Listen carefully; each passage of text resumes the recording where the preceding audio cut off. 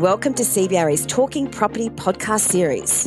I'm Catherine House, CBRE's Australian Communications Director, and I'm your host for this special Outlook series to kick off 2024. I'm excited to be sitting down with 8 of the country's leading property players to get their thoughts on where they see the best market opportunities this year, as well as the biggest opportunities for industry transformation. In the past 2 weeks, I've spoken to Charter Hall's David Harrison, CBRE Investment Management's Alex Crossing, Lendlease's Dale Connor, ISPT's Chris Chappell, Investors' Peter Menegazzo, and Brookfield's Leonie Wilkinson. Next up, we have Michelle McNally, the Chief Executive Officer of Aware Real Estate, which has $2 billion in property under management, a development pipeline valued at over $3 billion, and is responsible for the strategic performance and management of Aware Super's directly owned Australian property portfolio. Aware Real Estate was established in 2022 with Michelle at the helm, bringing her 25 years' experience in the property industry and broad experience across investment and funds management, property and portfolio management, valuations, leasing, and occupier management. Michelle, thanks so much for talking to me today. I'm really curious to know where you see the best property opportunities in 2024 as Aware continues to expand its Australian portfolio. Thank you, Catherine, and thank you for having me on the program.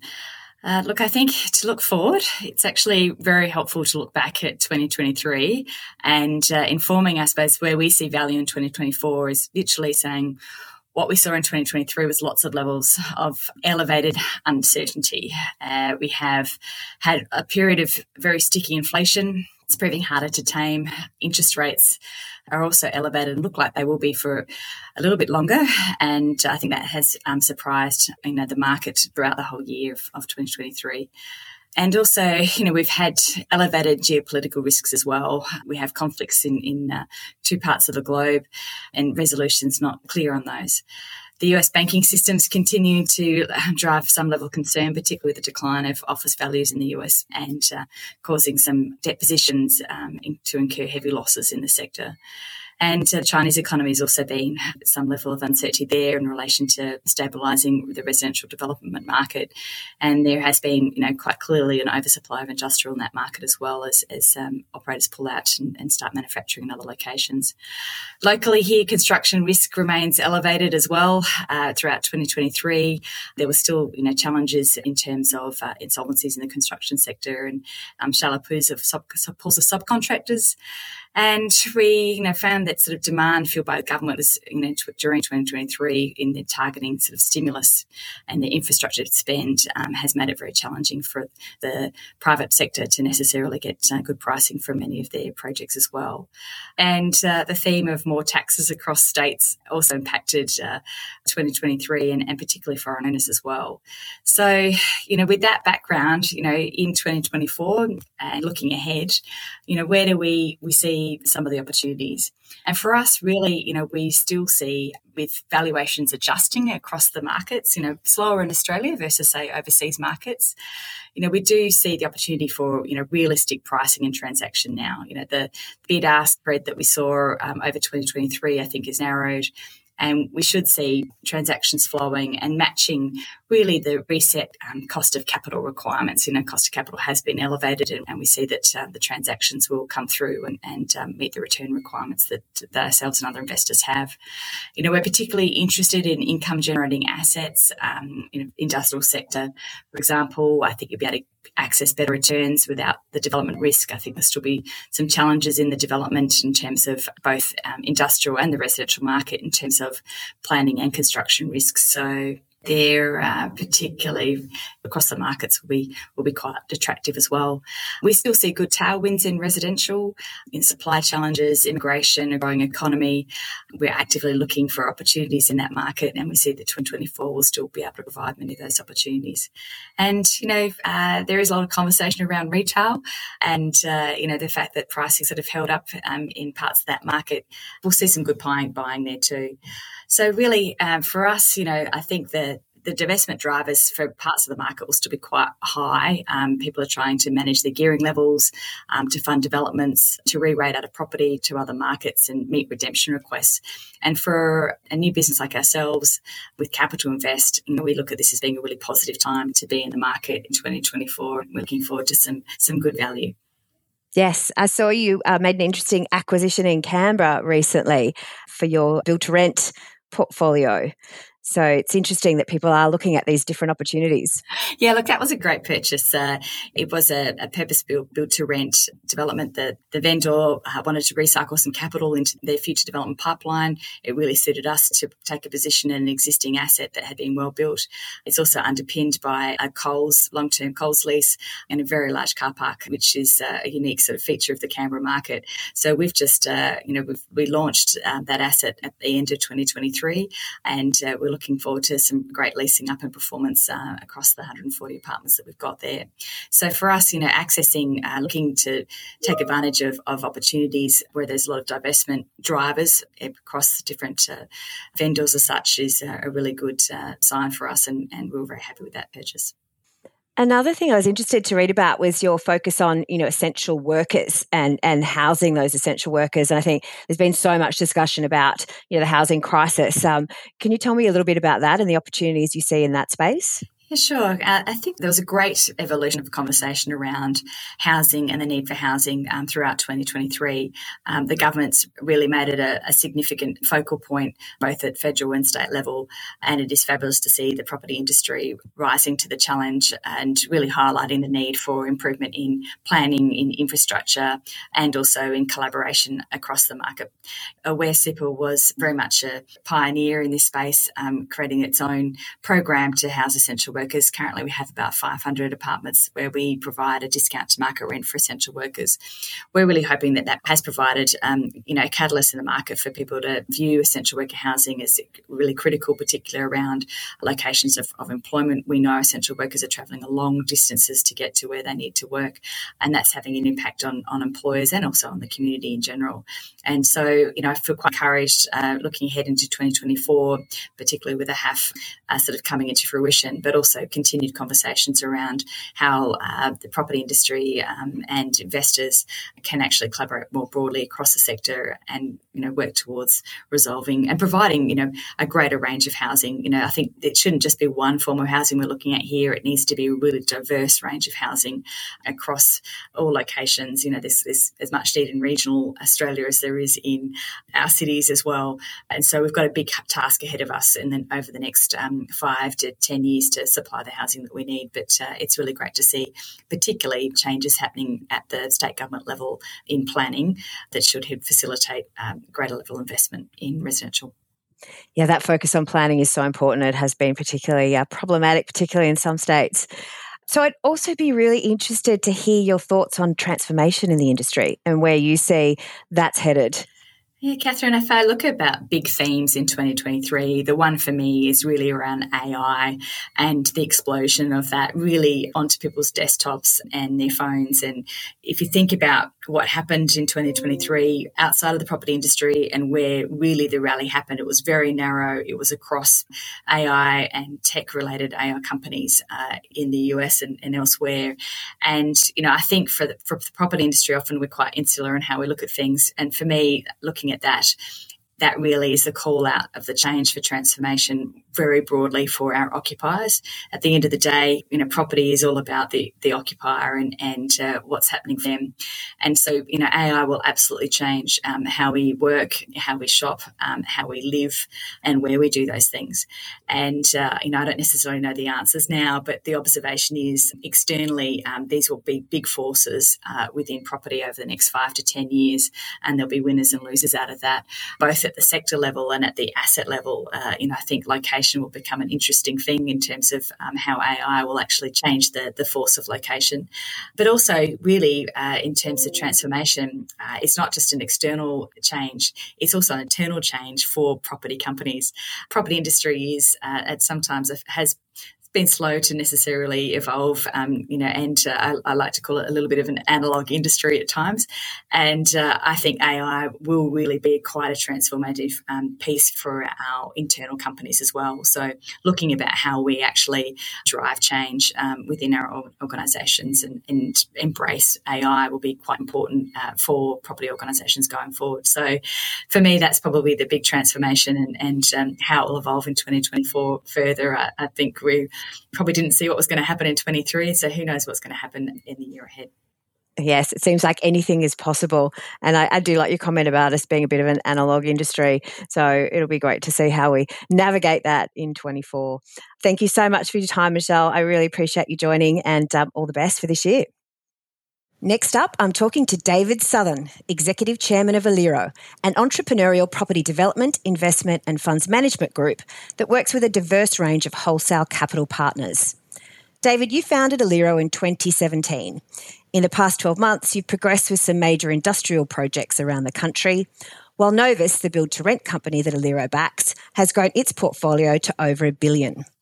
I'd love to hear your thoughts on where you see the best opportunities in 2024. Thanks, Catherine. And yes, very nice to join you on the podcast. We, as you say, did establish the business back in 2017, and we were fortunate at that stage to focus on those two growth sectors that you mentioned, industrial and build to rent. We certainly see the tailwinds for those two sectors continuing. They're obviously very different sectors, with industrial being a very well-established sector here in Australia and BTR being an emerging sector. But one thing that is common for those two sectors is just the demand relative to supply. We've got an undersupply in both of those sectors, very tight markets, and that's really driving things like rental growth and ultimately total returns that we see continuing to come out of a focus on those two sectors. We are also interested in what's happening in the office sector. We intend to have a more diversified funds platform going forward, and as we see deep value emerge in the office sector, that's something that we expect to be doing more with as well. We are a property funds management group, and so a lot of what we do reflects what capital's looking for. So coming back to industrial, because of those very strong tailwinds, because of the fact that we've seen very strong rental growth, and even though for all sectors the impact of higher interest rates and therefore cap rate decompression has had an impact on valuations. In the case of industrial, and particularly better quality industrial, what we've seen is that the rental growth has more or less offset the cap rate decompression impact on valuations. What's interesting about that sector, I think, and the position that we're currently in, is that as we get towards the end of that interest rate hiking cycle and therefore cap rate decompression cycle, we'll see cap rates start to moderate. We feel we're close to that point now, and we think that the tailwinds will ensure that rental growth will continue to come through, maybe a little bit more modestly than it has done to date, but still 5-year CAGRs pretty much in all of the gateway markets are 5% on average, which is very high over that next 5 years. So we see that adding to valuations, and we see better value in the buying over the next 12 months in that sector. Whilst there's still an opportunity to develop to core, we actually see the opportunity to buy more value where there are particular parties who have got themselves into a position where they just need liquidity. It's very difficult to sell other product at the moment, other sectors, and so industrial is the one that we've seen a little bit more product come to market with a higher probability of being able to find a buyer for that product. Notwithstanding that, we've seen a very challenging year for capital, where because of higher interest rates and cap rate decompression and not knowing where asset values are ultimately going to reset, capital has sat on its hands pretty much for the last 12 months. And that situation could continue to occur certainly for the first half of 24. But we're starting to hear more positive signs coming out of capital now, that because they too feel that we can see the end of that cap rate decompression cycle, certainly for growth sectors like industrial, that we'll start to see a bit more transactional activity in 2024. It's great to hear that there's some more positive signs in that capital market space. There has been a pretty challenging 12 months, so hopefully we will see a bit of a shift, especially if their capital does start to really relook at office again. Yeah, look, I think at the moment office is a bit of a dirty word in real estate. Most investors, institutional investors, are overweight office. We've seen the impact on other markets around the world of significant resets in value that we really haven't seen here in a meaningful way in Australia as yet. There is still a very wide spread between buyer and seller in our market, and so not too many transactions are occurring in that space. And if they are, typically they're a structured style transaction where the vendor has to do something to assist the sale. So, look, I think Australia has got some different dynamics in that market to, say, something like the US, which is very big and broad market, and there have been some, significant resets over there. And so when you're talking to global capital, they kind of don't even want to consider it at this point in time and coming into our markets. And it's difficult to convince them that Australia will be different to what they've seen in other markets. Australia typically is a laggard market, so it does take a little bit longer for things to filter through. But what I think we will see over 24 is some deep value emerging in that sector. And what I mean by that is that we will start to see the valuation reset come through in 24. There certainly is that flight to quality that everybody's talking about. We're seeing that from a tenancy perspective. So secondary assets are going to come off, I think, significantly more than what we'll see into prime assets, but prime assets will come down as well. And I think there'll be an opportunity to access the markets, fairly tightly held in Australia usually, but there'll be an opportunity to access product in the gateway markets where typically you couldn't previously do that, particularly for global investors who want to hold some of the iconic buildings in gateway markets. And I think you'll be able to buy those buildings at a discount to replacement cost, and in some instances, possibly even a discount to construction costs. In other words, wiping the value of the land out altogether. And I know that sounds a little dramatic, but for some of the secondary assets, we're already starting to see a little bit of that emerge. Because if it is a secondary asset, you have to really think about whether it's reached the end of its life cycle. And if it has, then the improvements actually have a negative value. The other area we touched on was build to rent. Alira has been a real early mover in that sector. And I think people are really looking at what's going to happen there in 2024. What are your thoughts on the BTR front? Yeah, I'm really excited about that sector. I mean, I feel that it is an emerging sector. It's been a long time coming for Australia. Part of that is just because of our tax system and the way that's worked previously. But what I really love about it is that, 33% of our market rent. And they've really, for many years in Australia, kind of been treated as second-class citizens. They haven't been given the best products with the best amenity, with the best sort of ongoing maintenance regimes. But the biggest issue, I think, is that the inconsistency around security of tenure. And I think offering up a build to rent a product that is institutionally backed, that has a brand around it from an operational perspective, is a great thing for a third of our market who rent. So it's giving them that choice. They don't necessarily have to rent a mum and dad investment product that is very inconsistent in terms of the offering. They can come into something that is brand-backed institutional capital that is there for their purpose. It is built to rent specifically for that. It's not strata titled and held as stock for sale in the future. And, some groups out there call themselves build to rent, but they're kind of not really build to rent. They're built to hold for a period of time and then sell. And in the interim period, they'll rent. So I think that as we see that sector really emerge, we'll see more local capital get behind it, which I think will be a significant change.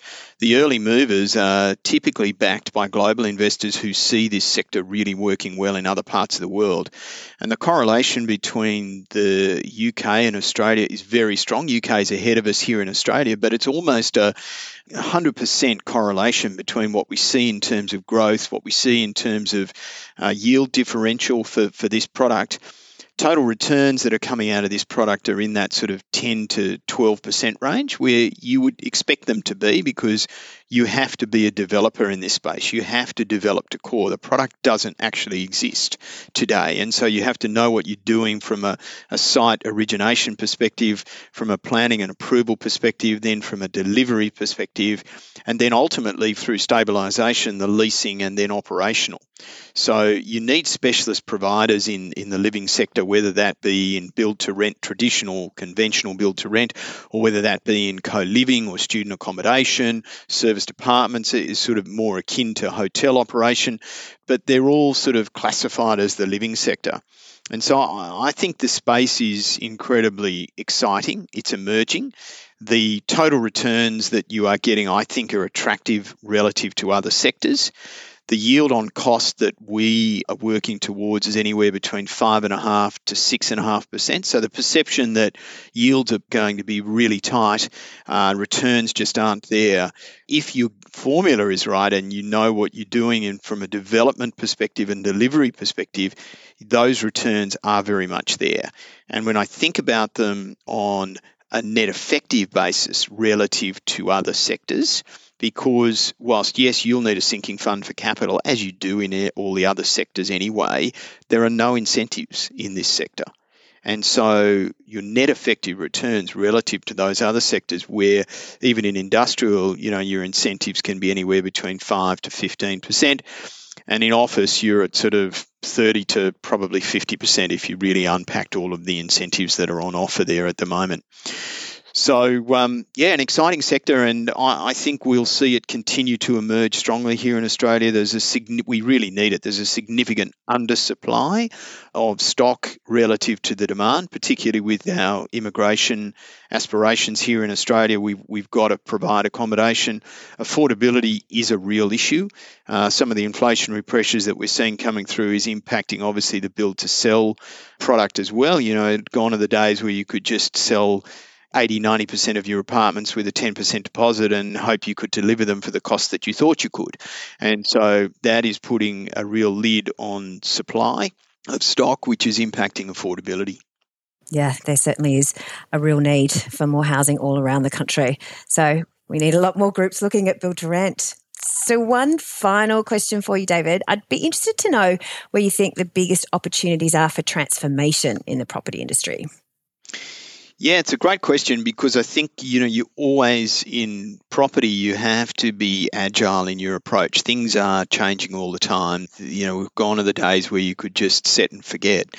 I can remember back when retail was the strongest sector from an investment perspective. That's no longer the case these days. It's gone through major transformation and will continue to do so.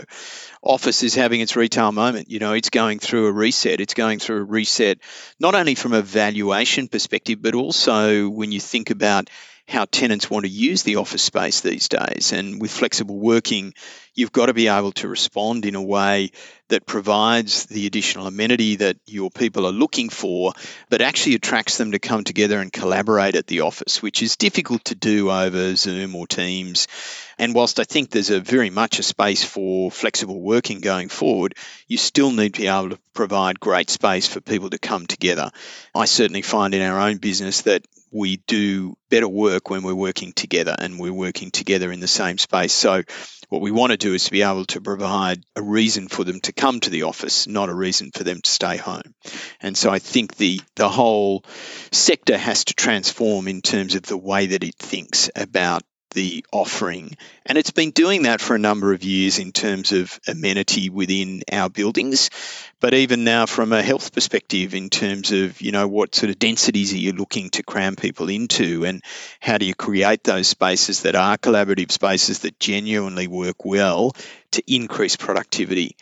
So, I think we've just got to be agile, and, the changes that we're seeing in the living sector are something that it's emerging, I think, reasonably quickly in Australia after a long time of sort of just being quite stagnant in terms of how we responded to things like housing supply.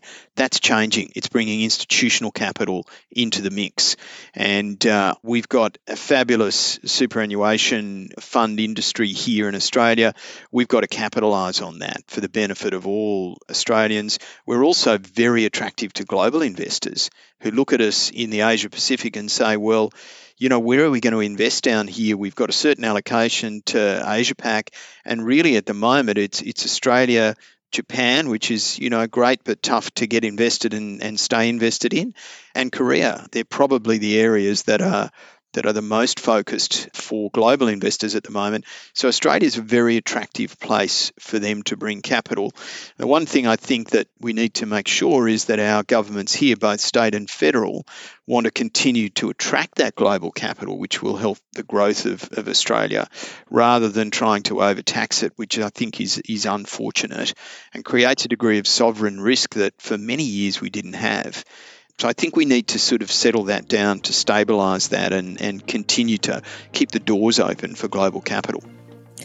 Thank you so much, David. I really appreciate you joining and for giving us your insights, and all the best for 2024. Thanks, Catherine. So that's a wrap for our Outlook series to kick off 2024. If you like the show and want to check out more, visit cbre.com.au/talkingproperty or subscribe through Spotify, Apple Podcasts, or your favourite podcast hosting platform.